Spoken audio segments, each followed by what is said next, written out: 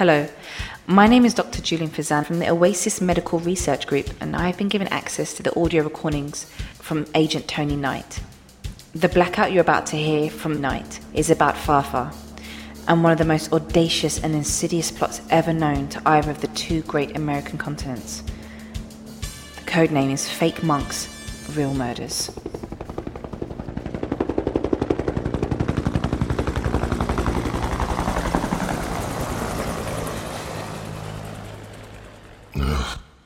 FAFA, they say. That's what the organization are actually called? Freeing America from Americans? This is a pretty audacious project, and the perpetrators of this sinister plot will stop at nothing. The idea of destroying North American power in Central South America is a potent one. Many people throughout history have taken violent steps in order to promote this agenda. That said, my job isn't really to moralize. I'm just here to do my work and not think too much. A Navajo woman once told me years ago, there's an old saying that passionate people like you would do well to consider. Don't say too much if you want to keep your teeth. Don't think too much if you want to keep your sanity. Well, I guess that pretty much sums it up, doesn't it?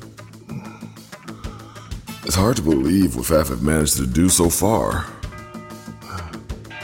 It turns out that FAFA has set up monasteries and ashrams and other devotional communities in and around important cities in the USA. Some of these are Christian, some are Sufi Muslim, Hindu, Buddhist.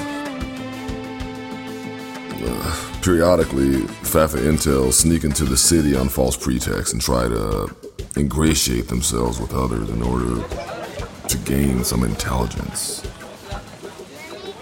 And the police and local authorities are extremely suspicious, as are religious clergy and lay people. However, because these fake monks superficially appear to side with the local people, and there's a lot of support, so the authorities are afraid to do or say anything. Any priest or imam or rabbi or other clergy who criticize the FAFA infiltrators are ridiculed and harassed, and whenever certain things happen to them, it's rumored that this is a kind of divine vengeance. Day by day, the mainstream religious establishments lose their followers, and the desperate people of the city turn to the fake leaders who tell them what they want to hear. They don't realize that these priests and monks are frauds who are only in the cities for some other low purposes that only suit their own needs.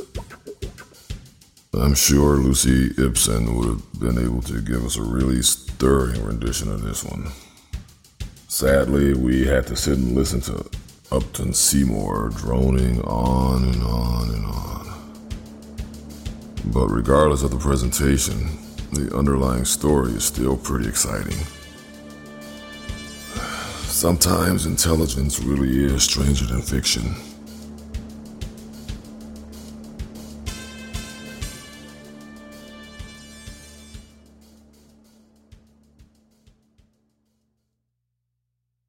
That was Fake Monks, Real Murders.